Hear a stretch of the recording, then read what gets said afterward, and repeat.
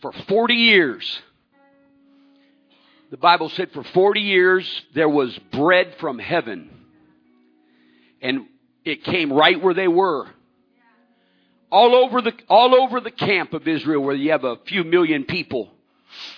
The scripture said it would fall right by their tents, and they would come out in the morning, and on top of the dew would be this manna, bread from heaven. 40 years. And that bread from heaven, it made it to where their feet didn't swell for 40 years. For 40 years, the Bible said, not only did their shoes not wear away, their feet didn't swell. Think about the provision, the spiritual meat of our God. It was everywhere. You think about what it looks like when you wake up and there's frost on the ground. That's how they described it. It was like the hoar frost. That's everywhere. And that's the favor of God, the goodness of God, bread from heaven, the food of angels. That's an amazing God everywhere. That's what the Bible says. If you have your Bibles, go with me, the book of Hebrews, chapter 9, for a kickoff point here. Sure appreciate your desire for God and your worship and your passion for the Lord. And I just believe that there is no limitation on people that have a desire for God. That all it requires is for somebody to be hungry for God, for you to experience what many other people can never experience, because you've got to be hungry. It's the people that seek that find the desire after God. Hebrews chapter 9, Paul, I believe, wrote Hebrews, but whoever wrote Hebrews is describing the tabernacle, the first tabernacle that was given to the children of Israel in the book of Exodus. And in verse number 4, he said, he's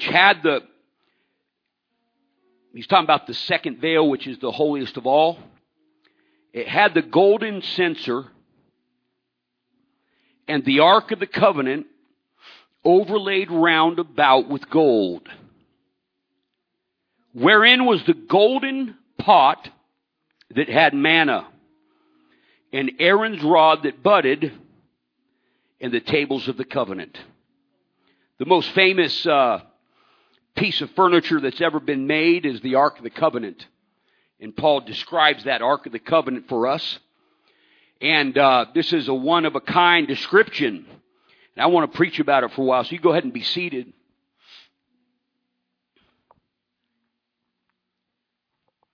The Lord, Hebrews is talking about the old covenant that was done away with in Jesus' death. And at the same time was the founding, the making of a new covenant. And he is the surety of it. His death is the guarantee of this new covenant. Nothing else needed. We know for a fact it's a real thing for us, because the death of the Lord is our proof, it's our pledge, it's the sponsor. He is the guarantee for it, the mediator.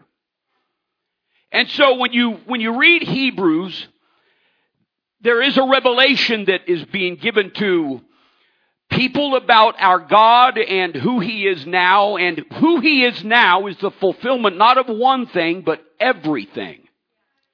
He's not just the better priest. He's the better offering. He's the better sacrifice. He's the better tabernacle. He's the better everything. There wasn't one part of how people came to Him that He did not fulfill. He's everything. And He fulfilled it all. And so that's an amazing thing, because you're looking at the old Calvary, the new. And on the other side of the new, there is revelation. The Bible talked about this thing called manna, the bread from heaven. It said that there is, in the revelation of Jesus Christ for overcomers, Revelation 2:17, there is the gift of hidden manna.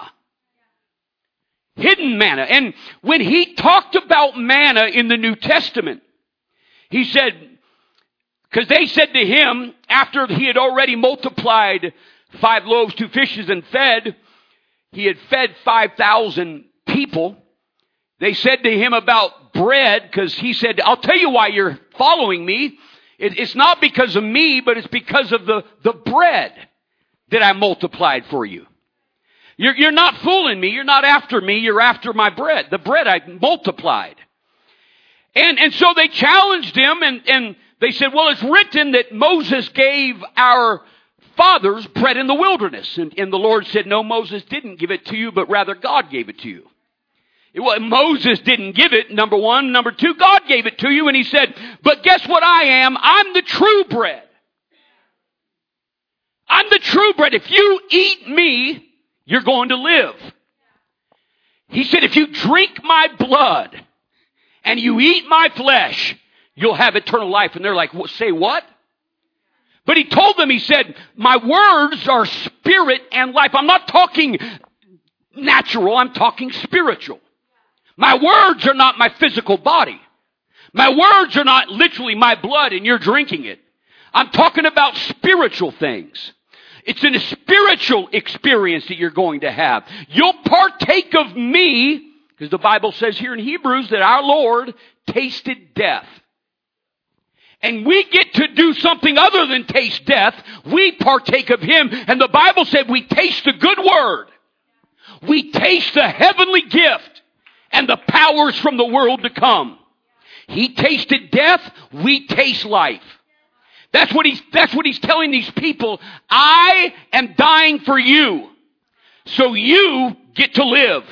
And you're going to partake of me, but it's not physical. I'm not going to break and multiply bread, but exactly what I did with bread, I'm going to do with my death, my sacrifice on Calvary. I'll be broken, and every one of you will be able to partake of that death. There'll be one loaf broken, and every single individual on planet Earth will get to partake of that without having to die themselves. You get to have Calvary without death. You get to partake with me. It's spiritual. It's a spiritual thing. You say, my words, I'm not saying drink my blood or eat my flesh. I'm the offering for you. And you get to partake not of death, but life. You're going to partake of the good things. You're going to partake of that hidden manna. It's Jesus Christ. It's the real eternal life. He said, you eat of my flesh and drink of my blood. He said, you're never going to die. Your fathers ate and they died. You won't. So he's talking about manna in a spiritual realm, and it's eternal manna, hidden manna. It's the substance, the unrevealed parts of our Savior that He grants to overcomers to partake of, and it's hidden manna. There is things beyond what human beings get, or church people get, or even the apostles get. He's got things for overcomers that He said, I'm going to give you to eat of the hidden manna. The revelation of Jesus Christ is the revelation of a spiritual body and spiritual provision, spiritual gold, spiritual agates. Everything in heaven is spiritual. It's not natural. There's not one natural thing that you're going to find in heaven. It's all spiritual. It's all eternal. And everything on planet Earth is a mirror image of the eternal. So we got gold down here. It mirrors the gold up there. And on and on and on it goes. And so here we're talking about this new covenant. We're talking about what eyes have never seen. We're talking about what ears have never heard. That's what Paul's giving us. And it's an amazing thing, because all of us that have been raised in church, been raised around the Bible, the Ark of the Covenant is such a popular topic and subject for us. And when you talk about it, we know it. We can just say, all right, what's in it? We just say, golden pot of manna, Aaron's rod that budded, and the tables of the covenant. We just know that. We don't know why we know that. We just know that. And so it's an amazing thing to think about. The reason why we know that is just this one verse right here. This one verse right here tells us about a golden pot of manna. And Aaron's rod that budded. And the tables of covenant. But in particular, what we're looking at here is a revelation that every single individual in Israel was going to get to have. Exodus 16, the Lord's intention for this pot of manna was so that all the generations to come would be able to see what I gave you in the wilderness.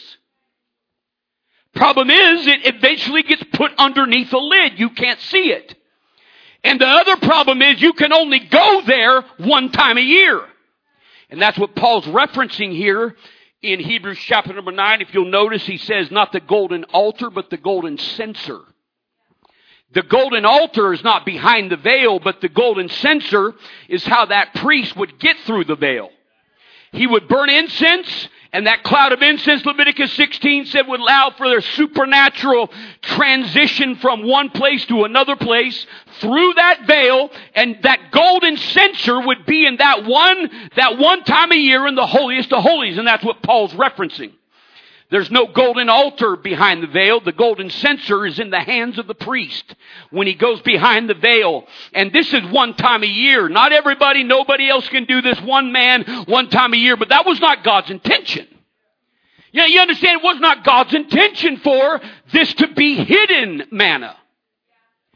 Why don't you turn in your Bibles to the book of Exodus, chapter 16, and this is where we're introduced to this supernatural bread. Israel's just been taken out of Egyptian bondage. They're only a week or so out of Egypt, and they're in the wilderness, and they're grumbling for food. They're grumbling for food. They just spoiled Egypt, and they left with all their flocks and all their herds. Matter of fact, Moses said, we're not leaving one hoof behind. We're not going to leave one hoof, but we don't got food. We got all these flocks. They're grumbling for no reason. They spoiled Egypt.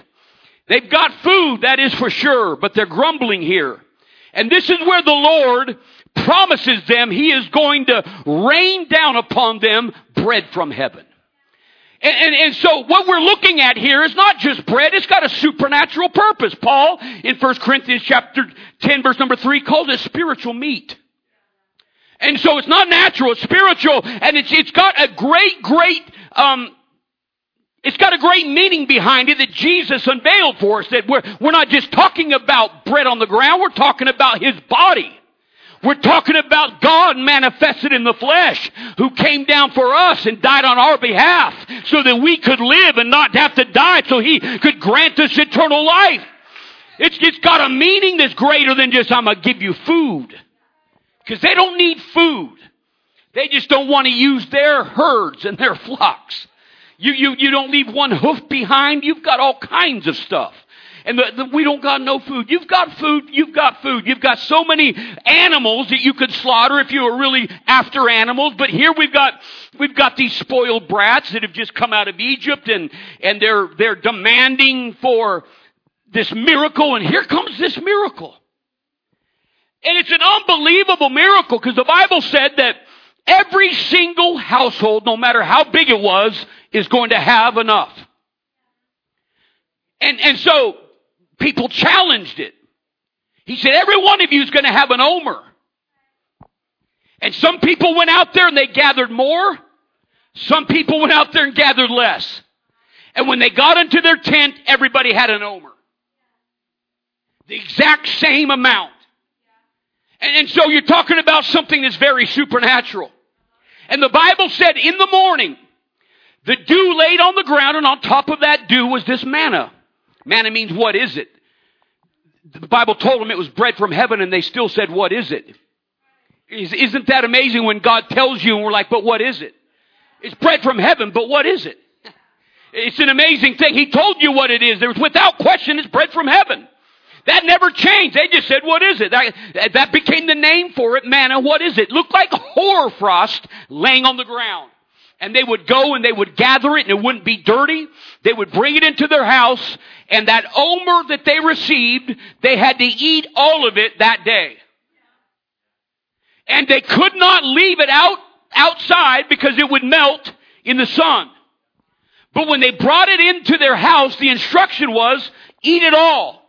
And then you get up in the morning, and there it is again.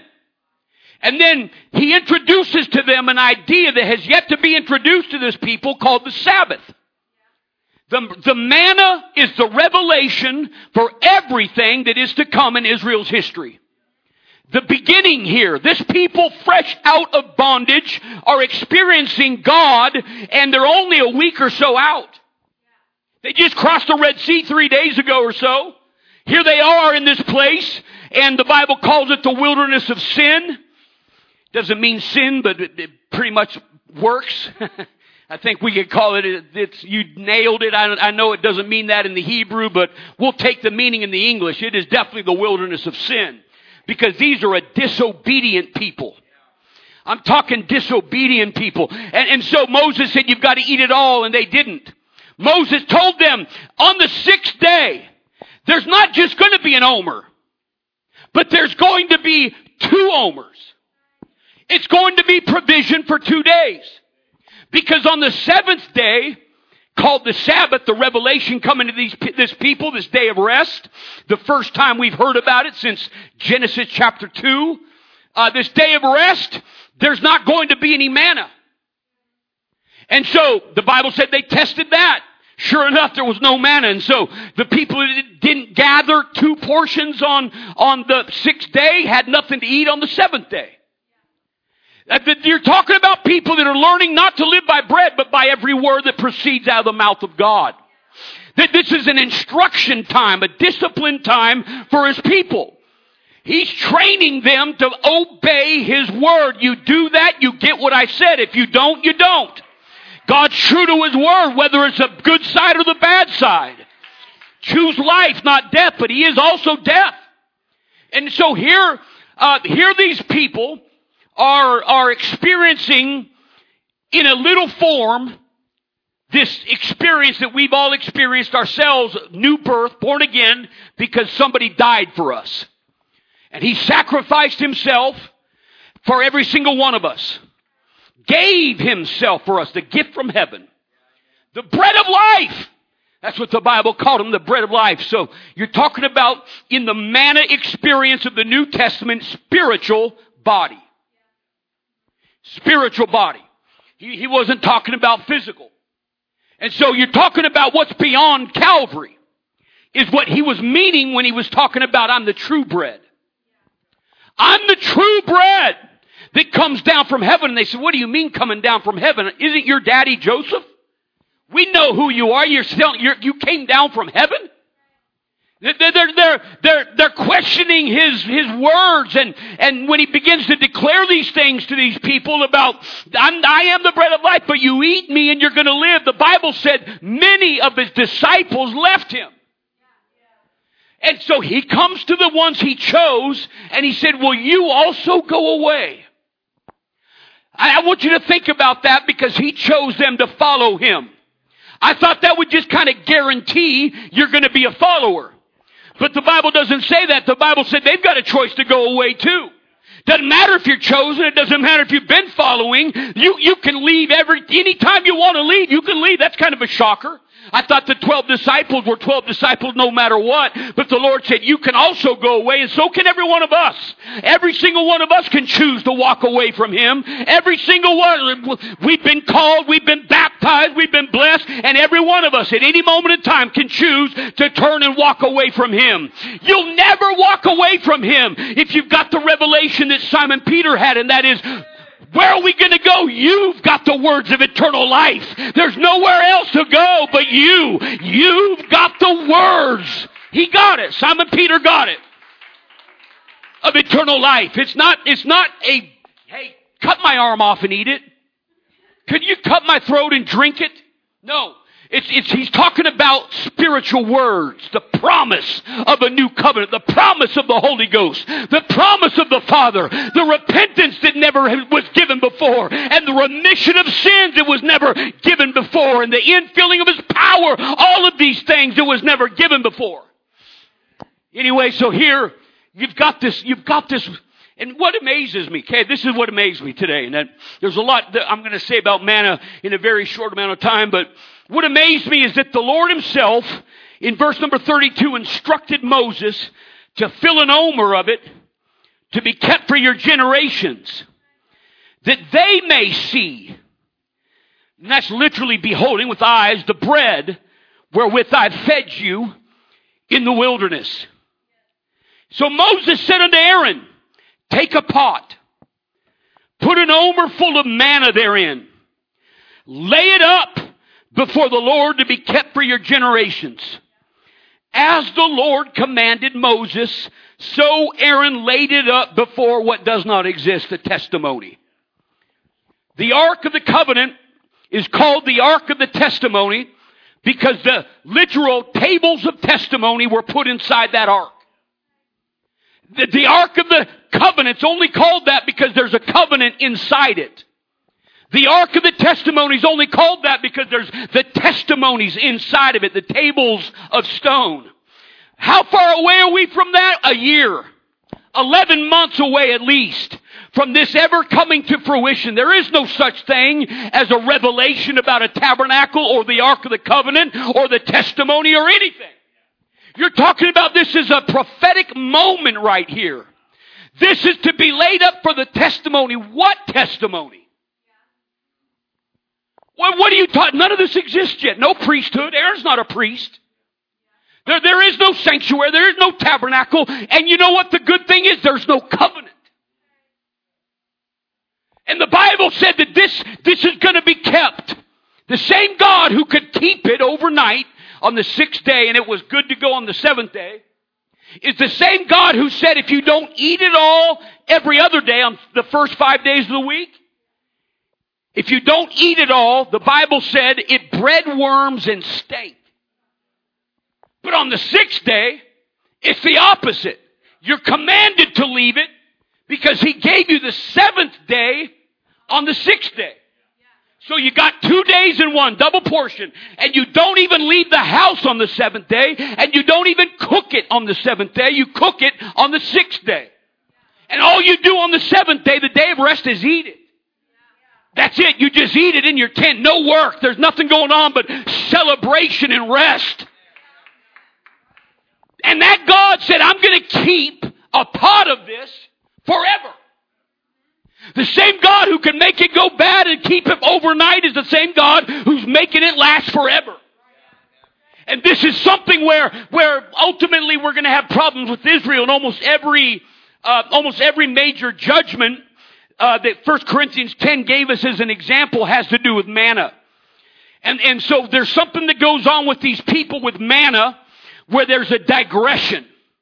They start out here with disobedience, what is it? And then they move into, we're looking at it, and then they move into, our soul loathes it. And you're talking about spiritual meat. And every time they talk about we loathe this or I can't stand seeing it, they're talking about Egypt and the food they had as a slave. Like what Brother D. Lorenz was talking about, the love of the world. Then that's what it is. I'm remembering something that didn't even exist. I was a slave in Egypt. You didn't have all this stuff to eat. You were beaten by taskmasters in Egypt. Your women were raped. You had your kids thrown in the river. What are you talking about? There was anything good for you in Egypt. And they've got this mind that starts to play games with their imagination and their hunger. You never had fish in Egypt. You didn't have all this good stuff in Egypt. You got your slaves 5 minutes ago. And God brought you out. God delivered you. God set you free. All you had to do was walk out. He parted the water for you and you walked on dry land. He showed off in Egypt. He revealed His name and His power in Egypt. Look at another nation. He said, show me another nation that's got a God that does that. Show me another nation. He said in Deuteronomy chapter 4 where you pray and He hears and answers. There's no other people like this people. There's no other God like our God. There is no other rock like our rock. That's what He's doing. He's revealing His glory to these people. And the greater His goodness, the more spoiled brat we get to see. And so He starts to kill them whenever they despise this manna, because it's not just manna. This is not just man, it's spiritual meat, but it's something greater than this. This is a small picture of what's getting ready to come, what we're partaking of in the name of Jesus Christ, in the body of Jesus Christ, in the experience of Jesus Christ. We're overcoming and partaking of hidden manna. He's revealing stuff to us and giving stuff to us and opening up heaven and inviting us in. Hallelujah. The Bible said they grumbled about it and they complained about it, and the Lord said, put this in a pot. Put this in a pot. I don't know what it was about that, but that just got me pretty jacked up. You know what I'm saying? Because he tells Aaron to do this, and Aaron's not a priest. This is way before that. Aaron is just Aaron. That's all he is. He's just another one of the people. That's God's intention, by the way. That's why he said, I want this to be laid up for all generations to see. Because I'm looking for a nation of priests. That's why it's so good you don't got a covenant yet, Israel. Because you don't have to have one. You don't have to sign a covenant that says we're not going to do this out of love, and we're not going to do this out of the grace and the goodness and the promises of God. We'll do what you say, but we don't want to talk to you. That's what their covenant is on Mount Sinai. It's tell us what to do and we'll do it. We don't love you. We don't want to be with you. We don't want to hear you, and we don't want to see you. We don't want to partake of you. Moses, you go. That's what they choose, but that's not yet. This is the whole nation, and God's intention is for this manna to never go under a lid. It's never his intention for there to be nobody that gets to see it. It's going to be covered up forever. Why in the world would he say lay this up so everybody can see it if that wasn't his intention for everybody to see it? And we know that was his intention because he said, I chose you and carried you out on eagle's wings. And the reason I did that is I'm looking for a royal priesthood. That's what I'm looking for. I'm looking for a nation of priests. It wasn't just meant to be Aaron. It wasn't just meant to be one family. Everybody was supposed to come to that mountain and meet with God and go up with Moses and partake of his glory and goodness. They just didn't want it. They just didn't want it. That's why the old covenant, there's nothing good in it. Because it's not based on relationship and love. It's based on works. And works never bring righteousness. And that's what they chose. They got a mountain that's burning with fire and they don't want it. What in the world? There's a God who's speaking to you out of the midst of the fire. No other nation is ever going to have their God do this, and they don't want it. But this is way before Exodus 19 and Exodus 20. This right here is the glory of God being revealed. This right here is the blessing and the favor of God coming down upon a people. This is the foreshadowing of the body of Jesus Christ, that divine bread that if you partake of him, you'll live forever. You're going to live forever. If you partake of our God, you'll live forever because there's a spiritual manna. This is representing here. There's a glory you're going to partake of. Praise God. And so you've got the revelations of the Sabbath that are given, the revelation of the testimony that is given. All of this is well before any of this has happened. And the scripture said that there was something about that manna from heaven. That the Bible said it looked like hoarfrost, and it's described as being white. But whenever they got it that first day and disobeyed Moses, the Bible said they did not eat it all, and the scripture said it bred scarlet. You know, when you get colors like scarlet, it's from a worm. It's a worm that whenever it's dried up, that's where they get the dye for scarlet. Tola in the Hebrew. That's what it turned into, was worms, scarlet worms. The Bible said this is, what is that picture right there? It's something that's white as snow becoming scarlet. It's something that looks like hoarfrost. And the Bible said all of a sudden this white is covered with these worms of scarlet. It's literally scarlet. That's the word. The same word for scarlet in the tabernacle, you're going to get it right here, is from a worm. Purple's from a shell, a mussel. And so is violet. They're from seashells. But this here is from worms. It's a dying worm. It dyes things scarlet. The Lord called himself a worm in Psalm 22 verse number 6 when he was talking about Calvary. He described himself as a worm. I want you to know that day, whenever they disobeyed Moses, in verse 20 said that white manna, like coriander seed, looks like hoarfrost on the ground. All of a sudden now it's scarlet.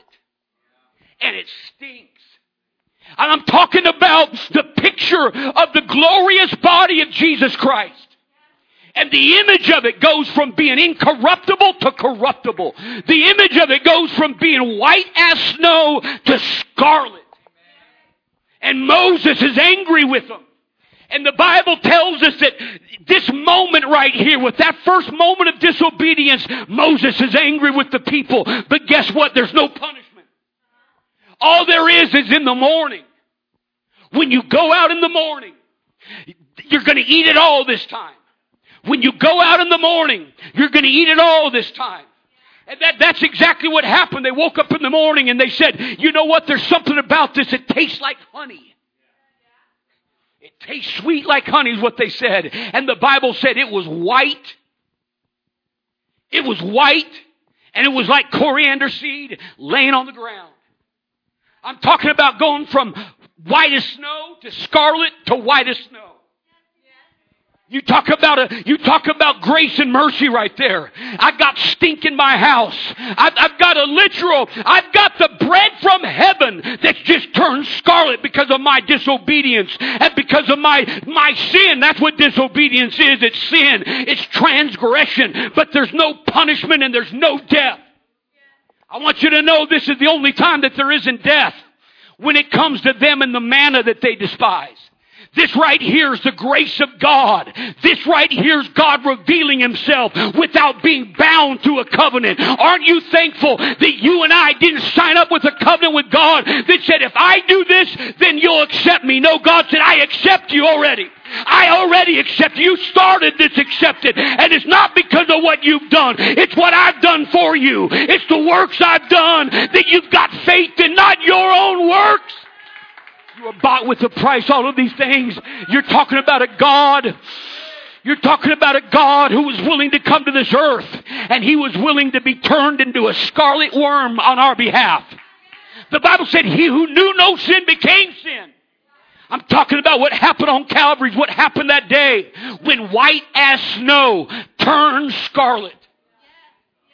That was God manifest in flesh, dying on behalf of his people, scarlet blood running down his body, and he's describing himself from Psalm chapter 22. They parted my garments. They're selling it here. He's quoting Psalm 22:16 in the book of John. Then he quotes Psalm 22:1. My Father, why have you forsaken me? This is the moment where verse number 6 said he became a worm. I'm nothing more, he said, than a scarlet worm. Aren't you thankful that that's exactly what he did for us? Because my sin was as scarlet. It was right, but it was made wrong. And since our sin was as scarlet, the Bible gave us a promise. Come to me, he said. Even though your sin's like scarlet, it's going to be made whiter than snow. Hallelujah. It's going to be like wool, white wool. That's what he did for us. He became the rotten manna. He became death. He tasted it for us. Oh, that's nasty. What he has to swallow is nasty. He never knew what it tasted like to be a sinner. He never knew what it tasted like to be a transgressor. But on our behalf, he became rotten manna. I want you to know that's what Calvary is. It's somebody, a gift from heaven being made rotten manna so you and I could partake of the heavenly gift. So you and I wouldn't have to die. He died on my behalf so I could live with him. Oh, they don't appreciate it, but there's just something about this moment here when you're getting all these revelations, Sabbath, da-da-da, da-da-da. You're getting eternal revelations. This is going to last forever, and everyone's going to have access to it. That's his desire. Aaron, get a pot. Get a pot. One time in Scripture, that word is used, never again. Hebrews 9:4, the only time it's ever used in Scripture. And that's the only time in Scripture we get a revelation of the kind of pot Aaron used. There's no church. He's not a priest. He's nothing yet. He's not chosen, called of God. That's all coming.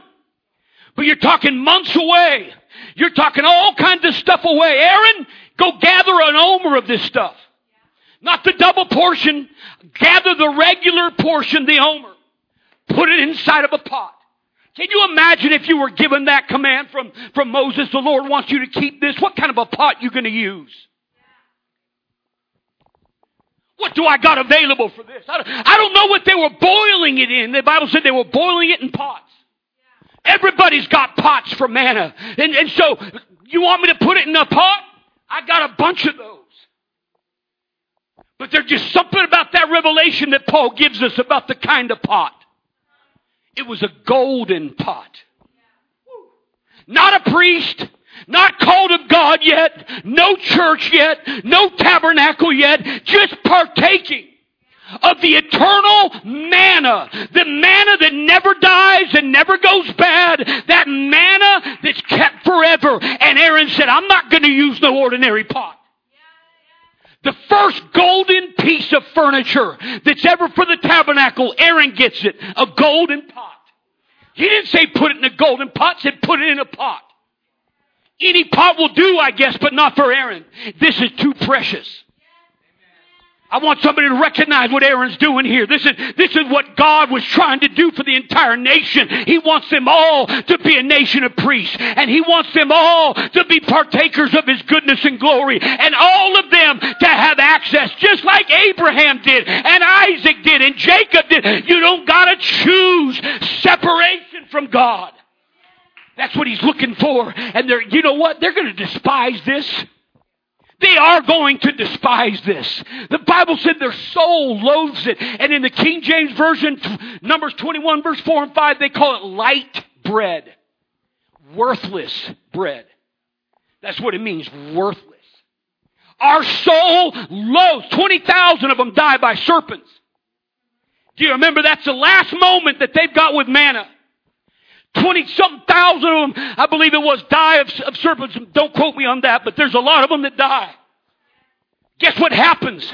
The Bible said that the Lord instructs Moses, make a serpent. Make a serpent. Guess what the Lord said in John 3:14? He said, just like Moses raised that serpent up in the wilderness, I am going to be lifted up off the earth.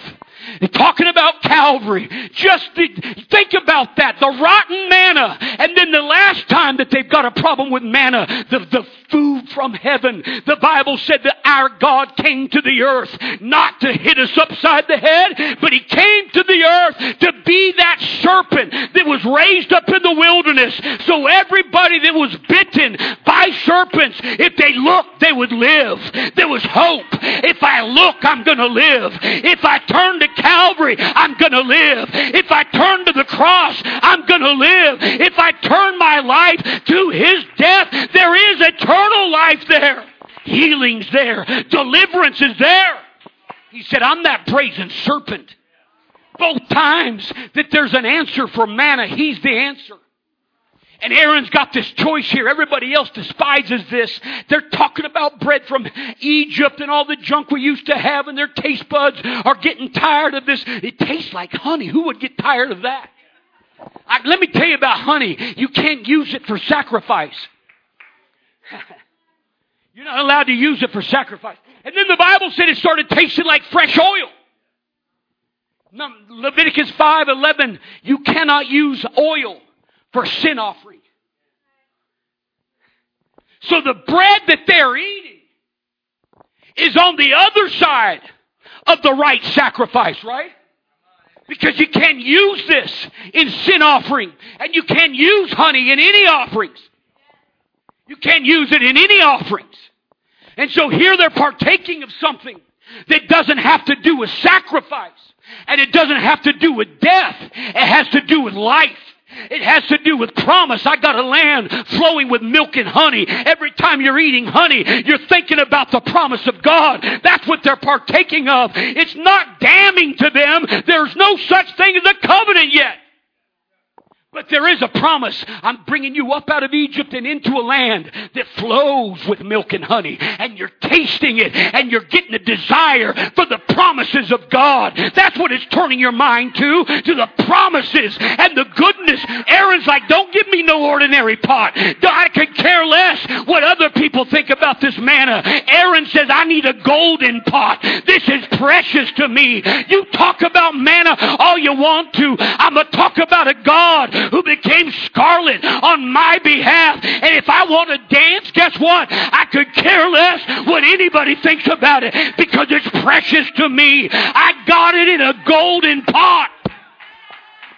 Come on, I got it. It is precious to me. You can't take away from the value by how much you disparage it and how much you talk about it. I'm going to pray because my Lamb lives. I'm going to worship because I beheld His glory. I'm going to go ahead and dance around altars. I'm going to go ahead and lift my voice up loud.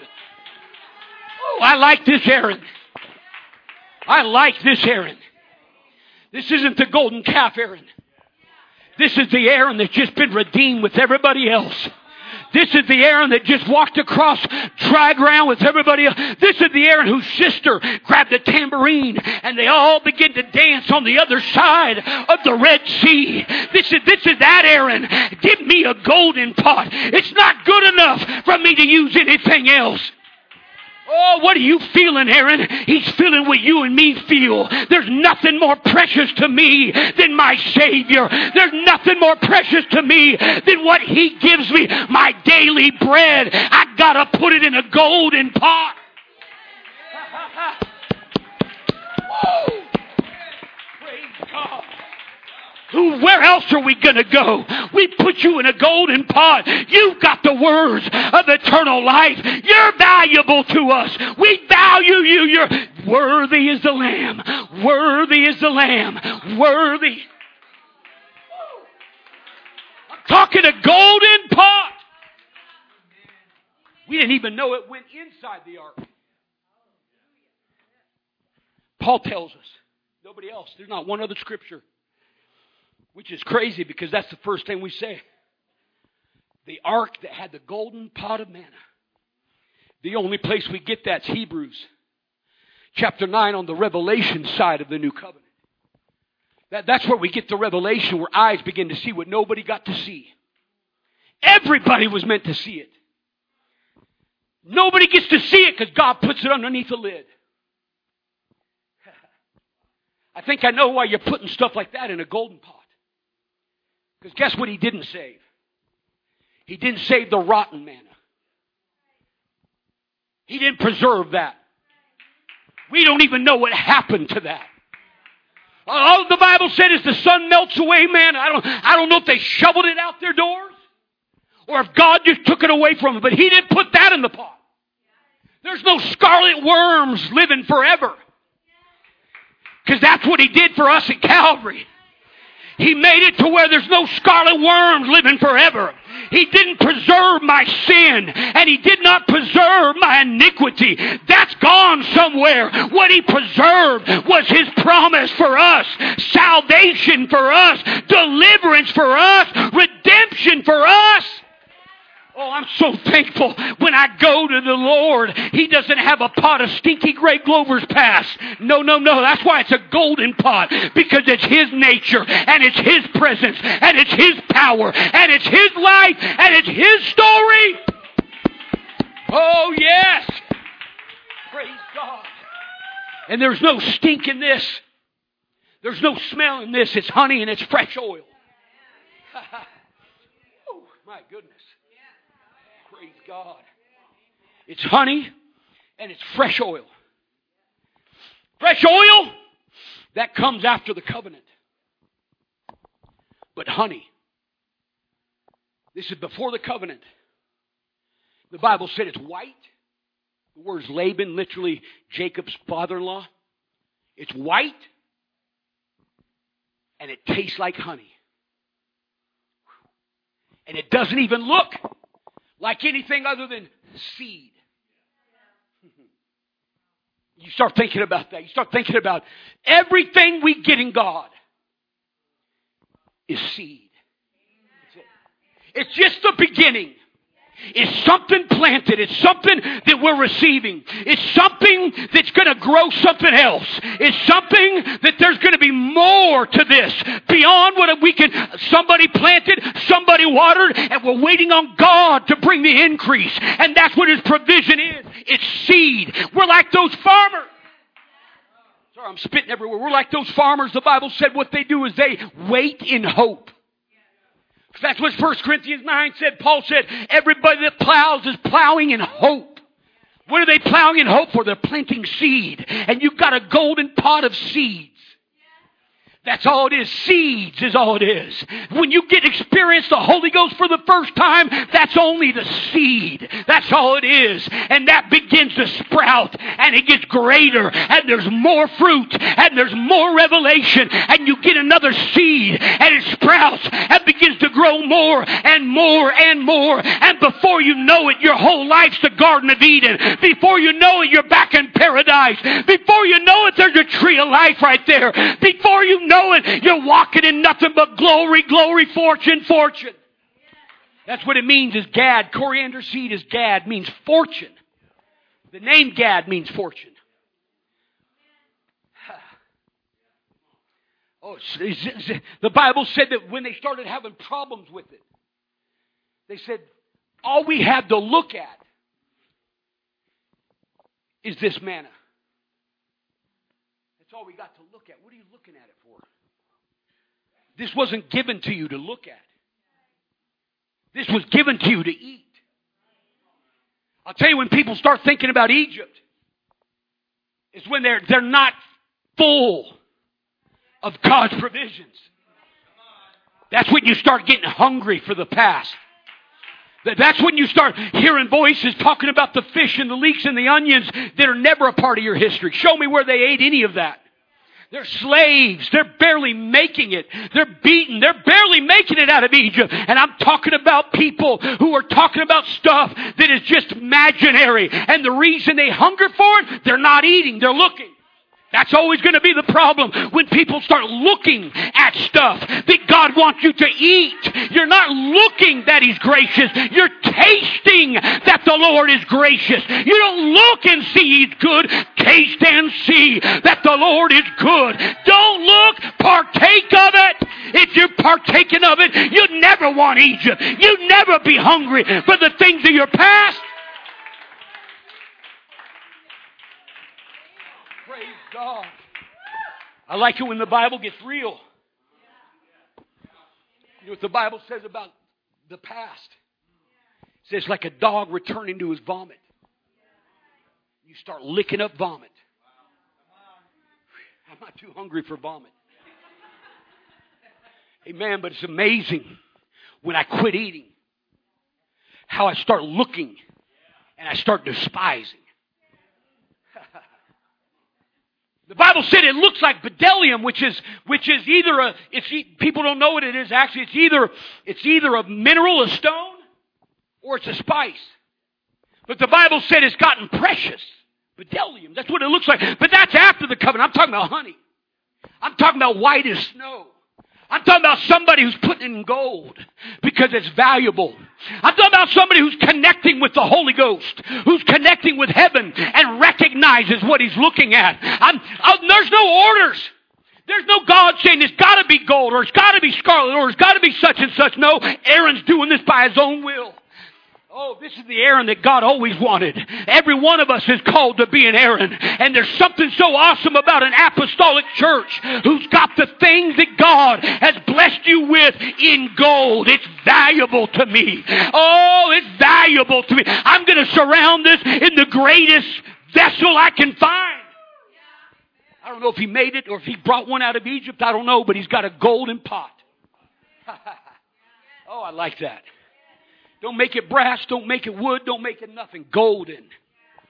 Oh, The first piece of furniture is not the ark. It's this right here. The golden pot of manna. And that manna never stinks. And that's the Holy Ghost for you and I. We need people to cover it with gold. Oh, surround your miracles with gold. This world wants to despise it. This world wants to look down on your worship. This world wants to say, I'm sick of looking at this. This world losing their taste for anything that has to do with God. And they're telling you about it. And they're murmuring about it. And there's something about somebody like Aaron who says, I don't hear anything but the glory and the goodness of God summoning me every morning I wake up. There's something else on the ground. Every day I get up, I'm not going hungry. God's giving me bread from heaven. I'm partaking of the glory of God manifested on planet Earth. I'm experiencing every bit of the New Testament I can. Praise God. Oh, it gets me excited when I'm hearing people all around like Brother D. Lorenz getting jacked up about God. I'm telling you something, man. There's just nothing like surrounding the things God's given you with gold. Put it in gold.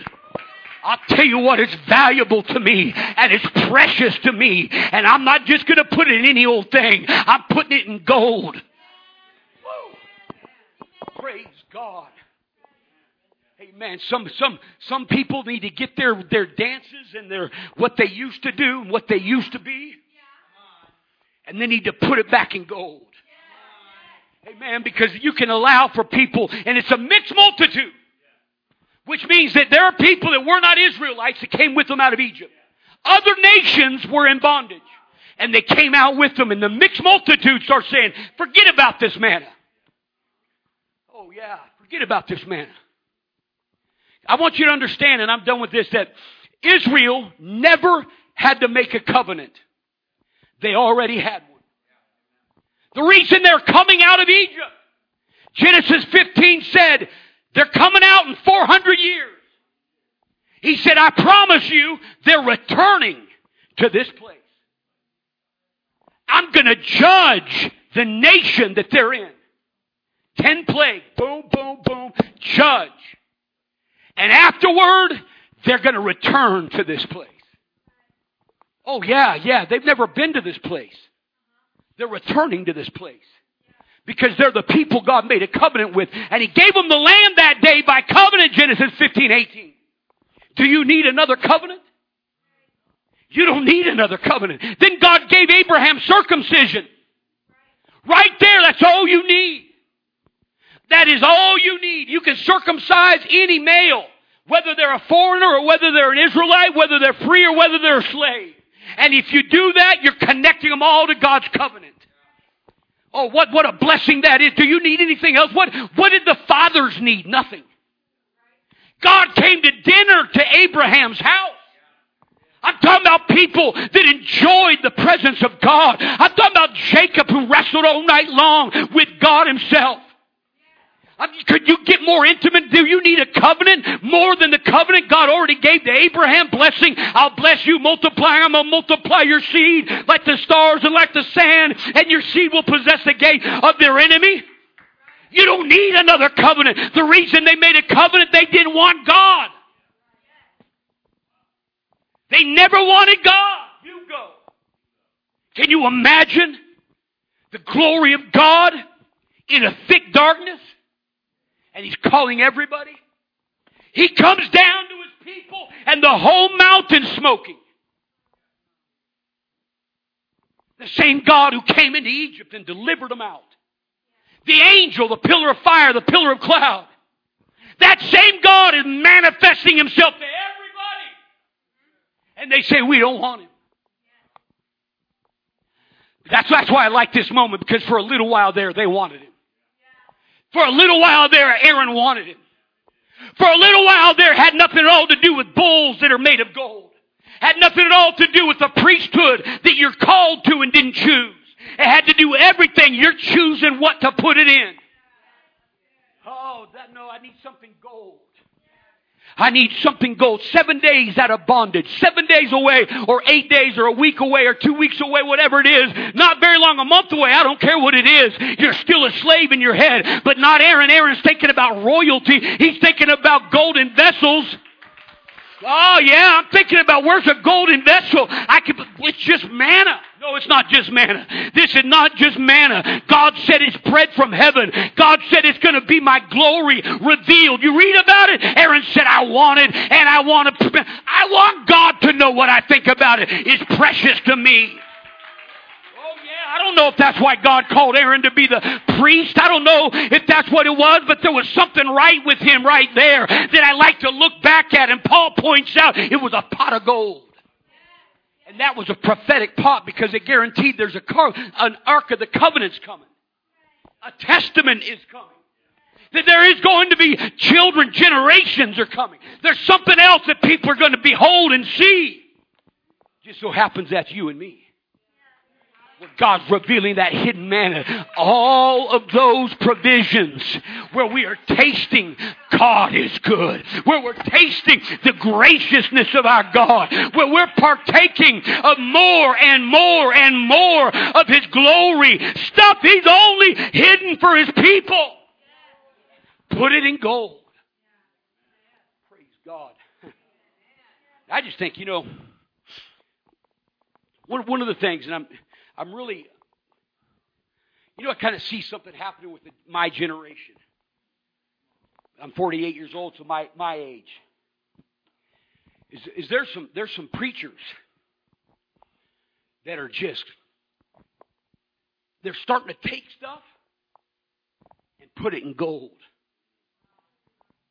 They're starting to say, hey, so why don't we just dance all night long anymore?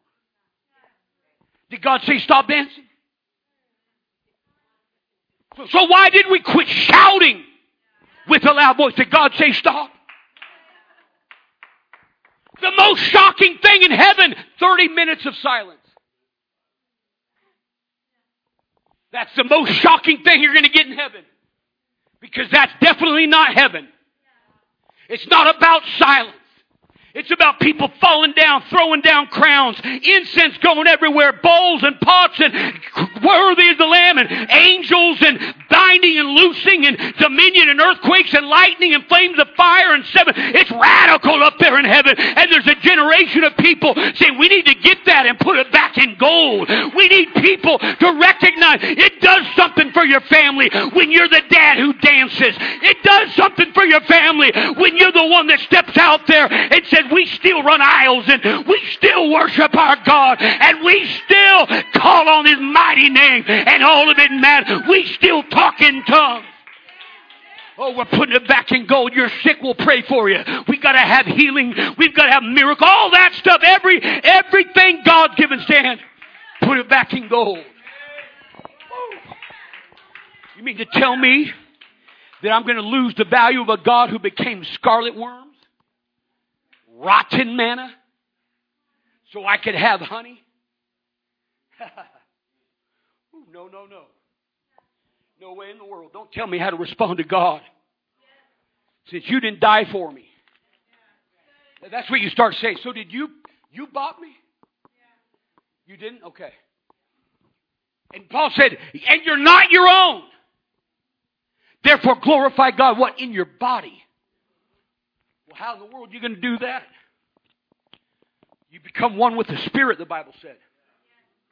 You know what he compared it to was a man and a woman becoming one flesh. Is that radical?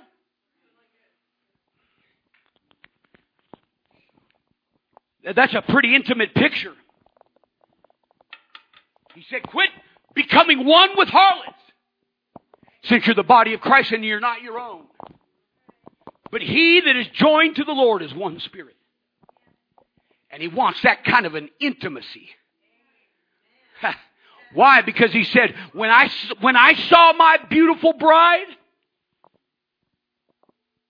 I'm getting ready to go up to Alaska on the 11th to celebrate my parents' 50th anniversary. And I was looking at that in the stats. And the stats say that it's going to be less than 6% of all marriages that make it to 50 years. And so, a lot of it's probably to do with death and such, but that's a rare thing. 50 years. And the Lord, the Bible said, He looked down on His bride. And He said, I'm going to make her glorious. She's spotless. without wrinkle. The Bible tells us that He came for a bride. He's jealous over you. And the Scripture said what He did is He gave His life for us so He could wash us and sanctify us. No, you don't put that kind of manna in brass or wood or a bucket from Home Depot. No, you got to start saying, I need some gold. Because there's nothing more valuable to me right now than this omer of manna that never dies and it never ends and it never gets rotten, and God keeps it and preserves it. I got something going on here. It's a romance with redemption. I'm getting tangled up with the Spirit, and I'm starting to not care what I look like. You're becoming one with God. You're not caring about a crowd. It's not about anybody but you and Him. And you're wrapping me in your arms, and you're being intertwined, and you're getting into the place where there's a oneness, there's an intimacy, there's a holiness there, there's a preciousness there, there's a value there where you're valued and you value Him, and that's all you're really caring about is His glory and His majesty. And you're starting to say, where's the gold pot? Anything else made of gold that God accepted was by His pattern. Not this. Oh, I like this, Aaron. I like this, Aaron. Get out there and get a day's worth. Put it in a pot and set it before the Lord. You got a prophetic action where He's doing this because there's no Ark of the Covenant for a long time. You got a year. In a year, they set up the church. So we're a ways away from that. There's this prophetic stuff going on that makes sense to nobody. And it doesn't even make sense to Aaron, but it will. There will be a testament. 2 tables of stone. There will be a box to hold it. The Ark of the Covenant. Not yet. And you and I are in that place where it's not yet. We're loving somebody. Have you seen him? Simon Peter said, no. You're loving whom you've not seen. Don't people call that crazy? We've got people in our church that were given a choice by people in their life. It's either me or it's the Holy Ghost. And they said, the Holy Ghost. Was it an easy road? It wasn't an easy road, no. That's a struggle. But can you imagine somebody putting more gold around their experience than, okay, if you're going to divorce me over the Holy Ghost, so be it. You can take this whole world. You can take all this stuff. But when it comes to what I'm going to put the glory of God in, give me a golden pot. Why? Because there's nothing more valuable than this. Oh. Something's coming. It seems what it is, right? The Sabbath to where we are now, Hebrews 4, we've entered into His rest. It's a great picture of the eternal rest with God. The priesthood, all of it, the mercy seat that He became, all of it. It's testimony of Jesus Christ. Testimony of Jesus Christ. Yeah, it's coming. This is just seeds. They'll be sown, and when it comes up out of the ground, it won't be abiding alone. The Lord said, I'm like that grain that you chuck in the ground. And when I come up out of that ground, the first fruits of the resurrection. Oh, I'm coming out the first of many. Can you imagine something more precious? No girlfriend, no boyfriend, no man, no woman, no job, no opinion. Opinion? You don't want it, I want it. Oh yeah, you don't want it, I want it. I want it so much like that towards that oneness. Don't get uncomfortable with that picture. Paul's the one that said it's like a man and a woman when they become one flesh. You're not necessarily going to be holding back. You're not necessarily caring about anything. You're not necessarily, there's nothing where you're like, well, this is kind of radical. No, there's such a connection with God that the most valuable thing to you is that oneness with Him. What am I going to put it in? I better start putting stuff like that in gold, because if my kids don't know how to run the aisles and my kids don't know what dancing's for, if my kids don't value worship, I failed. If my kids are going to bring the wrong kind of gold into the church and get killed, like Aaron's kids did. Oh, there's just something what you're doing right here, Aaron. I'm looking for this for everybody to see. Oh man, none of this was meant to be put under a lid. You never had to choose law. At any point in time, Moses chooses grace. David chooses grace. You never have to choose law. You can get to God just like your Abraham, Isaac, and Jacob did. Face to face. Oh, somebody, take this experience. I want you to start thinking about everything that you've experienced with God. And it's all prophetic. It's the spirit of prophecy. When you're talking about the testimony in your life, it's seeds is what it is. It's prophecy of more. There's always going to be deeper, greater, more. And one day, it's going to be full. One day. Hey, one day, guess what it's always going to be? It's not going to be anything but worship. I don't got time for worship. It's all glory, holy, holy, holy. Interrupt our program. We'll fall on our face again. You read about it. There's no schedule up there. 24, but all of a sudden they fall on their faces and chuck their crowns. They pick their crowns up again so they can throw them back down. Craziness going on up there, but it's gold, gold, gold, gold. That whole place, the Bible said you're standing on gold, because that's what he thinks about you. What he did was he put his people in gold. The Bible said that whole city paved with gold. That's what he put us in. He put us in an eternal dwelling place because we're valuable. And there's something about on planet Earth when people say, you know something? I'm not going to just use any pot off the stove. If I have to manufacture golden pot or whatever, I'm getting the most valuable thing I can get. Oh, our kids need it. Oh, I'm so thankful that there's preachers that are going after it again. We're apostolic according to the Bible. That means shaking houses. That means earthquakes all of a sudden because of praise and prayer. That's radical. That's apostolic. That's just seed form. That's all it is. But there's greater, greater, greater. And we're a part of that. We need to start putting it in gold. There's nothing more valuable than God. There's nothing. Could you lift up your hands in this room? Oh, there's nothing more precious than the life He's given me that I'm partaking of. Oh. Maybe you come to the altar. Maybe you stand where you are. I don't know. But you need to start putting this kind of stuff. You need to start putting your testimony. You need to start putting the salvation and the redemption and the healing and the miracles and the justification, the power of God and the holiness and the words of God and the Scripture and all of His glory. I'm putting it in gold. Oh, if you give me a choice of what pot, it's a golden pot. It's the best I've got because it's the most valuable thing there is. Oh. The glory of God. Is there a job's better? A friend is better? Not a chance. Not a chance. We're loving our lives? Not at all.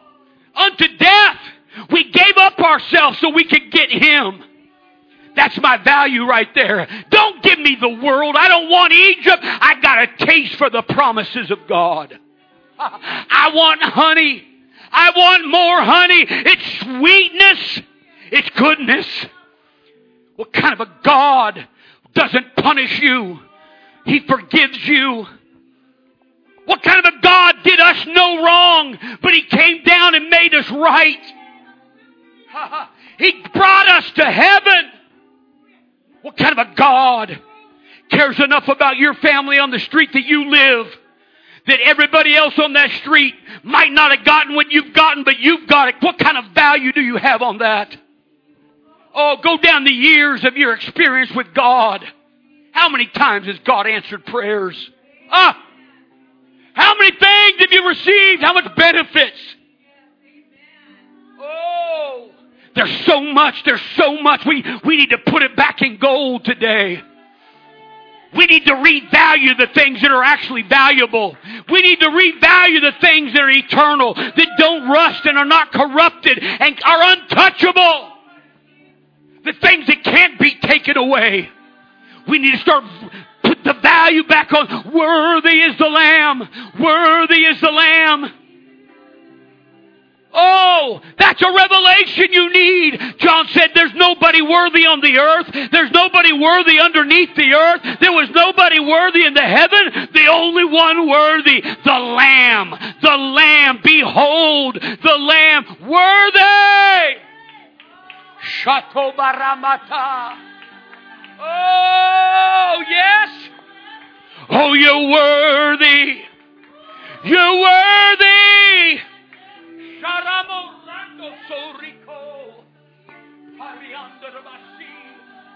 I just look and live. I just look and live. Thank you, Lord God, for Calvary. Thank you for the becoming scarlet so we can be made white as snow. Oh!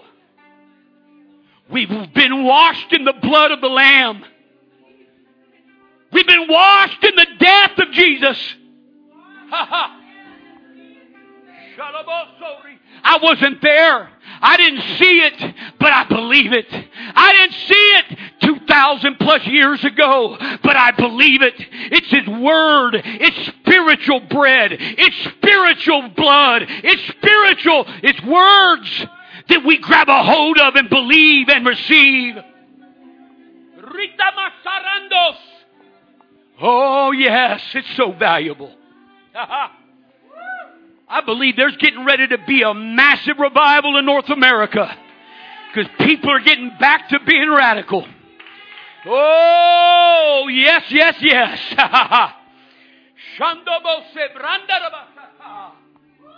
Jesus Christ. You're all I want. I got a hunger for you, God. I've got a hunger for you, God.